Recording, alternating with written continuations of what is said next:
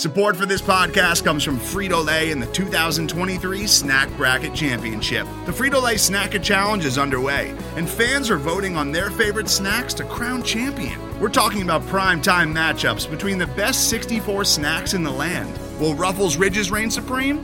Can Doritos defend their dynasty? Or will Smart Food use their smarts for a surprise upset? Only you can decide. Get in on all the action for a chance to win up to $1,000 or a year's worth of snacks. Let your snacks be heard. Just go to fritolaysnacket.sbnation.com to vote and enter for a chance to win. No purchase necessary. Sweepstakes ends April 3rd, 2023. Void where prohibited. Year's worth of snacks awarded in the form of 52 coupons, each good for one bag of chips. See official rules at fritolaysnacket.sbnation.com.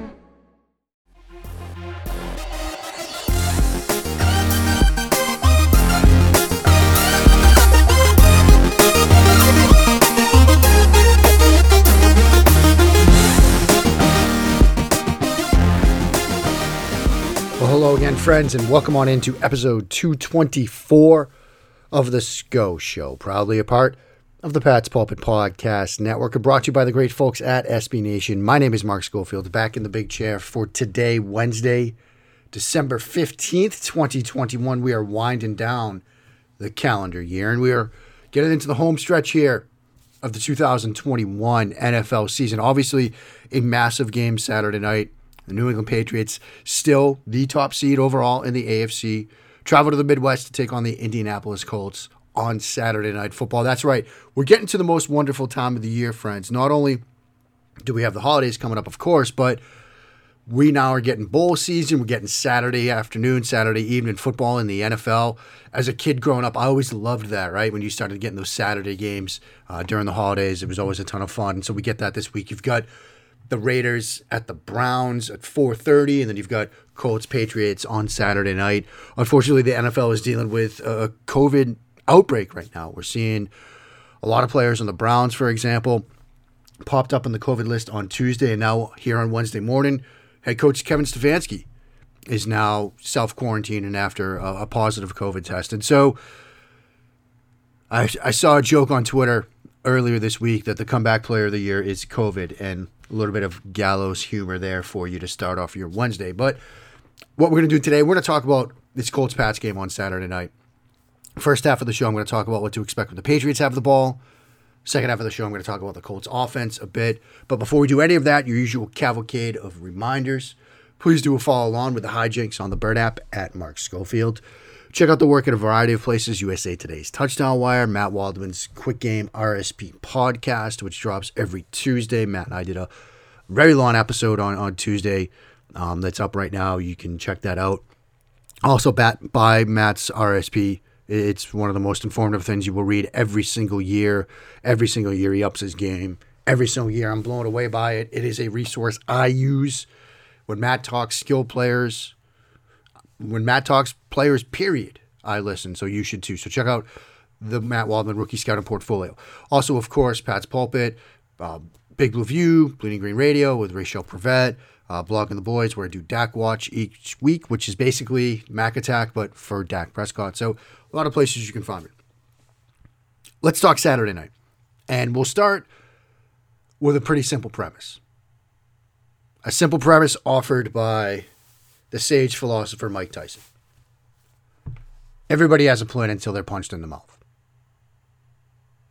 And I used that in a lengthy piece I did over at USA Today, talking about what to expect when the Patriots have the football Saturday night. Because it's pretty clear with respect to plans, the Indianapolis Colts have a plan for this game. Here's a quote from slot corner Kenny Moore, one of the best slot corners in the game. Quote, "I feel like to win a ball game, you have to be able to run the ball, and to win a ball game on defense, you have to be able to stop the ball. I think whoever is going to do it the best without making the most mental mistakes is going to win the ball game.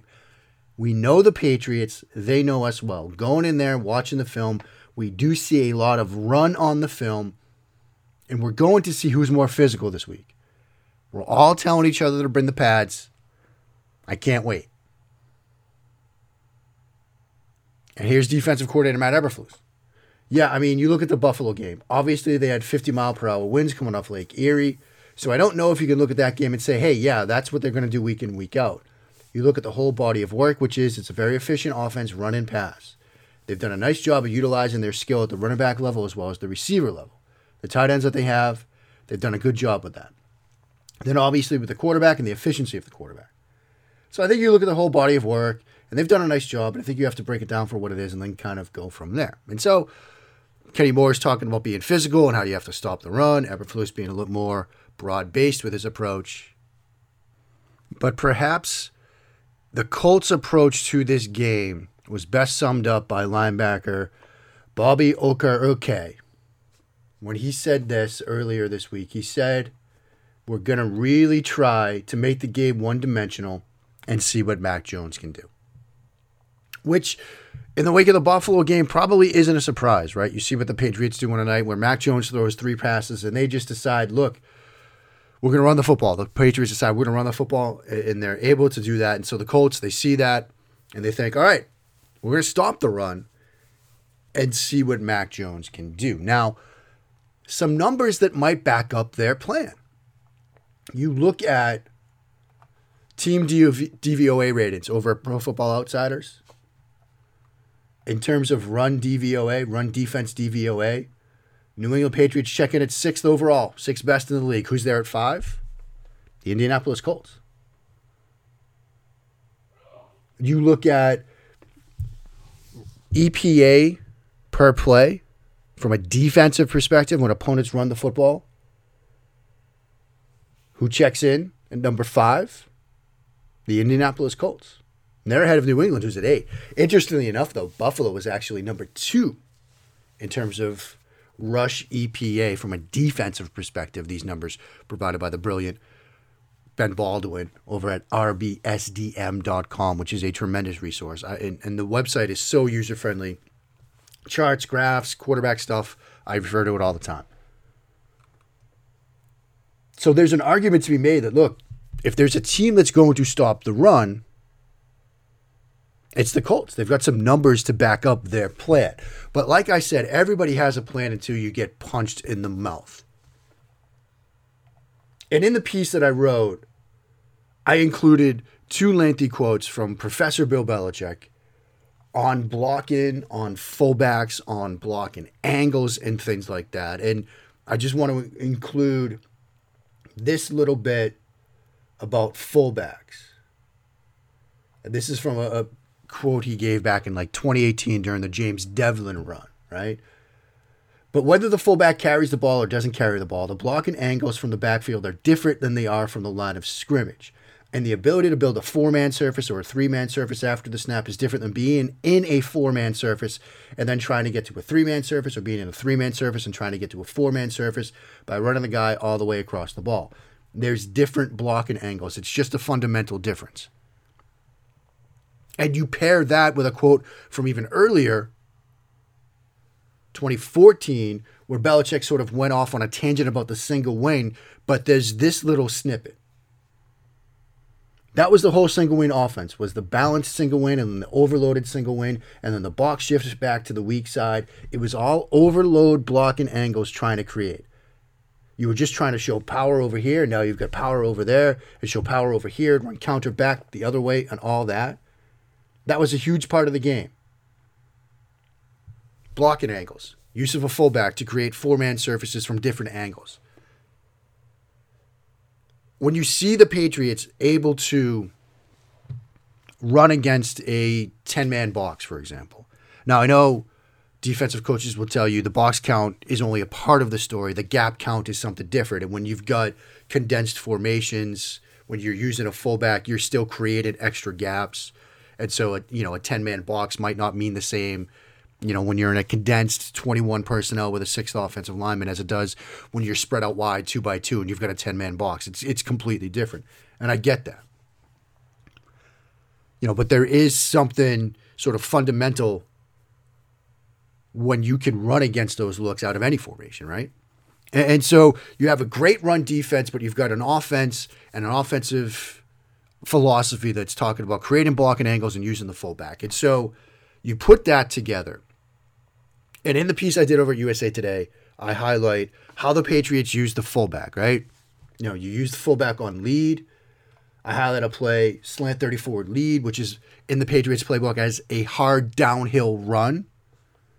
And you've just got the fullback, Jakob Johnson, aiming for the Mike linebacker. Obviously, we know crack toss, another way they use the fullback. And fullback run plays have been successful against this defense this year. 49ers, when they play the Colts back in Week 17, I've got a play where it's Kyle Juszczyk who leads Elijah Mitchell to the right side, takes on a linebacker to create the running lane. And on that play, you can see that 3-man surface on the right side because they've got guard, tackle, tight end, become that 4-man surface, right? Because now you've got Kyle Juszczyk leading the way. 3-man surface becomes 4-man surface. Now when you insert the fullback leading the way, you've got extra gaps to account for from a run fit perspective. And so there's how you can get the fullback involved. Creating the advantageous angles, right? You've got the New England Wham series, which I highlight. I highlight a play, ride 32 gut wham, an inside attitude play in the Patriots playbook. There's, of course, G lead, which we saw over and over and over again against Buffalo, where you've got the fullback and the guard pulling. And teams have had success with similar designs. I've got examples from the Tampa Bay Buccaneers. I've got examples from the Houston Texans, Washington's down front side, pulling people from the backside. So you can have success creating those advantageous angles. Then, of course, you've got crack toss, which kind of marries the two, right? You've got the fullback lead element. You've got the advantageous angles created by the crack block and the pull.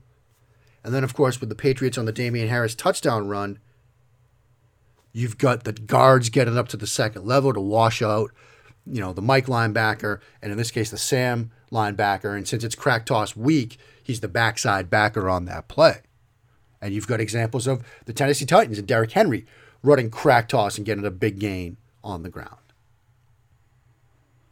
So there's sort of a Colts plan and there's sort of a Patriots plan of their own, right? Colts, we're going to stop the run. We've got the defense and the ability to do that. Patriots, well, yeah, but a team that in some cases may be better from a stop of the run perspective. Buffalo, right? As I mentioned, second right now in terms of run defense EPA per play. And we ran it against them and had success doing it. So you got your plan, we got our plan. Now let's take each swings, right?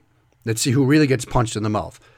And for all the designs that I highlighted as being successful against the Colts and as being designs that the Patriots rely upon or variations of which they rely upon, there are also examples of that defensive front stopping those plays for minimal gains, for losses. And so the question then becomes this. From a Patriots perspective, if it's the Patriots that end up being the ones getting punched in the mouth, right? They go in, we're going to run the ball. This is what we do. The Colts say, no, you're not. They start stopping the run. What happens there? What's the plan when the Patriots are the ones that get punched in the mouth? And I think the plan, obviously, from that point is the play-action passing game. The play-action passing game. And you go over to Pro Football Focus, you fire up their charting data. Currently, fourth in the league in adjusted completion percentage on play-action throws behind Russell Wilson, Matt Ryan, Aaron Rodgers, Mac Jones. And Mac Jones has a difference in his completion percentage of 8.8% on play-action throws versus traditional dropbacks. He has a difference in yards per attempt, a positive difference of 2.8 yards per attempt on play-action versus traditional dropbacks. And that difference of 2.8, seventh in the NFL. And so I think the Patriots' response to getting punched in the mouth is going to be, all right, we're still going to show you run looks, but we're throwing off of them. And in the piece, I highlighted how teams have done that, how teams have done play action. And interestingly enough, a lot of what teams have done is boot action concepts. Because generally speaking, in studying this Colts defense this week, I found that a lot of outside zone, wide zone was successful against them, trying to get to the edges. And so maybe the Patriots try some of that as well. We know, look, very diverse run scheme. Maybe their way to get to the edges is more crack toss. But boot action concepts are traditionally where teams go. Niners did a lot of it. The Titans have done a lot of that against them. Texans did some of that against them. But you do find examples of play action concepts working in the ways that the Patriots use play action, which is, as you expect, as you might be anticipating, play action with crossers attacking the second level of the defense. And so when the Patriots have the ball, I think both teams are expected to run stuff. And depending on who ends up getting punched in the mouth, we'll see how they adjust. And it might be the Mac Jones play-action passing game that has to carry the day Saturday night. So we'll see on that end. Up next, I'm going to talk a little bit about when the Colts have the football. I'm going to kind of start in the same realm, play-action passing game. That's ahead. Here in episode 224 of The Scho Show. Today's episode is brought to you by Cars.com. With over 2 million vehicles and 50,000 more added every day, Cars.com will match you with the perfect car for you, your budget, your life, your style. And if you're ready to say goodbye to your current car, Cars.com will get you an instant offer to cash it in. Just start by entering your license plate and get matched with a local dealer who will write you the check. So whether you're looking to buy or sell, just go to Cars.com. It's magical. Mark Schofield back with you now on episode 224 of The Scho Show. And before we dive in a little bit into the Colts offense and what I'm expecting to see from them on Saturday night, we get bowl games this weekend, right? So even before the Patriots sort of kick off on Saturday night, you've got 2 football games on Friday. 2 bowl games on Friday. Bowl season gets underway at noon on Friday. You get the Bahamas Bowl, Middle Tennessee versus Toledo. And then at 6 p.m. Eastern, you get the Tail Greeter Cure Bowl, Northern Illinois against Coastal Carolina. And I'm going to give you quickly a reason to watch that game. A couple of reasons to watch that game, actually. One, Coastal Carolina's offense, Grayson McCall. They do some fun things conceptually. Some veer stuff, some option stuff, some pistol stuff. Ted Wynn wrote a long piece about it. I've covered it a little bit as well. It's a fun offense to watch. But part of the allure of bowl season is, let's face it, draft scouting. And so that leads us to tight end Isaiah Likely for Coastal Carolina. 6'4", 240. Local kid to many of you. Eastern Mass, Everett High School. Very athletic, move-type tight end. I'm going to have a video breakdown of his game against Arkansas State going up a little later in this week. And so you can check that out. You can check out Isaiah Likely. So, hey, there's a reason to watch the Tail Greeter Cure Bowl. We got some incredible bowl game names this year. The roofclaim.com, the Jimmy Kimmel LA Bowl, the Myrtle Beach Bowl. I think my favorite this year, the PUBG Mobile New Mexico Bowl. I mean, anybody that's played PUBG has got to wonder, look, if you're going to spend money, improve the game. Don't sponsor a bowl game. Man, what a time to be alive. But enough on bowl games. Let's talk Carson Wentz. As anybody that knows me knows, that was a glorious version and journey through the English language there. I'm a Carson Wentz guy. I got an Eagles Carson Wentz jersey hanging in the closet upstairs. And when this trade went down, sending Wentz to the Colts, I was out there with a lengthy piece examining his entire career arc in Philadelphia, and even in some senses starting with the draft process with him. And Wentz has shown at times this year that, okay, what I hope to see, a more confident Carson Wentz, has actually come to fruition. And so he's had some moments this year where you're like, yep, all right, he's back. Now, from a sort of statistical standpoint, you look at them in terms of EPA per play, completion percentage over expectation. The EPA per play is pretty positive, right? EPA per play for Wentz is 0.140, which is pretty good. It's above league average. The completion percentage above expected, however, is a bit negative. It's below league average. What's interesting about watching Wentz is I think he's figured out some things mechanically, particularly with the lower body. His lower body mechanics were a mess down the stretch in Philadelphia. But what's also been interesting is, we'll talk about the Colts run game in a second, but he's very successful throwing off of play action and particularly going downfield. Now, his completion percentage drops on play action throws by 1.1%. Not a huge drop, but a drop. But I mentioned earlier, Mac Jones was 7th in the NFL in terms of yards per attempt increase on play action versus play action, right? His yards per attempt jumped 2.8 on play action throws versus non-play action throws. 7th most in the league. Right behind him, Carson Wentz, 2.5. Wentz kind of attacks downfield on play action. And Wentz has 11 touchdown passes on play action designs this year, which ties him for third in the league, because Josh Allen and Patrick Mahomes are tied at 12. Wentz has thrown for 1,210 play action yards this year, which is 4th most in the league. 32.2% of all of his dropbacks are play action, which is 5th most in the league. So Wentz has been very successful on play action.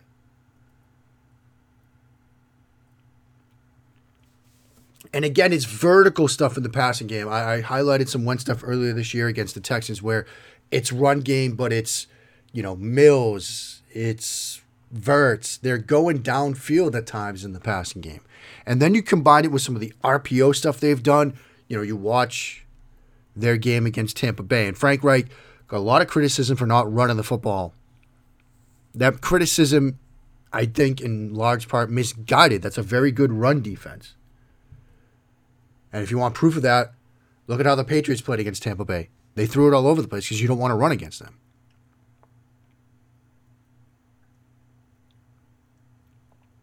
But you watch that Colts-Tampa Bay game, and it's a lot of RPO stuff where Wentz was making the decision, we're going to pull and throw on these. So they can go RPO quick game in sort of the run play action realm. They can go vertical stuff downfield in sort of the run play action realm. And why do they do a lot of play action stuff? It's because their run game's very good.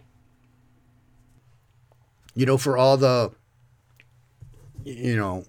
praise that's being put upon the Patriots run game in recent weeks, they're 9th in rush DVOA over at Football Outsiders. Who's won? Indianapolis. In terms of run game EPA per play, New England, they're 9th, but it's still negative. It's negative 0.042 EPA added per play when they run the football. Who checks in number 1 overall? Indianapolis, with a rush EPA of 0.085 per play, which is double, actually more than double, the Tampa Bay Buccaneers, who check in at 2nd at 0.042 rush EPA per play. We talk about a team having a plan, right? Patriots, they're going to run the football. Colts, we're going to stop the run. These teams are almost mirror images of each other in a sense. Slightly distorted mirror images because, in terms of how the Colts look to attack in the passing game off of play action, it's, it tends to be a bit more vertical, even though the yards per attempt difference, Jones's yards per attempt jumps more than Wentz's. Part of that's also influenced by where Jones's yards per attempt is not on traditional dropbacks too. So you keep that in mind. But these teams are in many ways mirror images of each other, right? They both want to run the football. They're both good at running the football. The Colts statistically better at running the football in terms of rush EPA or DVOA in the run game. Both teams good at stopping the run. Colts arguably a little bit better at stopping the run. And both teams like to lean on play action. So something's got to give on Saturday night. Now, maybe this is the Mac Jones breakout game. Maybe this is the night where Mac Jones says, you know what? I'm going to throw it all over the park. We're going to have some fun doing it. Maybe so. But it's going to make it one heck of a game to watch. So I'm excited. You should be excited too. In terms of what things will look like over the next couple of days, we're actually going out of town, kids. Going out of town for a little long weekend. And so I'm going to be in the middle of nowhere. I'll just put it that way over the weekend. But I will try to get on the microphone. It might not be right away. It might be a little bit delayed for a post-game show. It might not be until Tuesday or even Wednesday that I get a chance to drop something. But we'll break this game down when it's all said and done. That will do it for today. I will be back at some point. Enjoy the bowl games. Enjoy all the football and all the fun this weekend. Stay safe. Please stay safe. COVID spike, it's happening again. So take precautions. Check it on your neighbors. Check it on your loved ones. Wash those hands. And when you do, sit along and bless those Patriots reign down in Foxborough.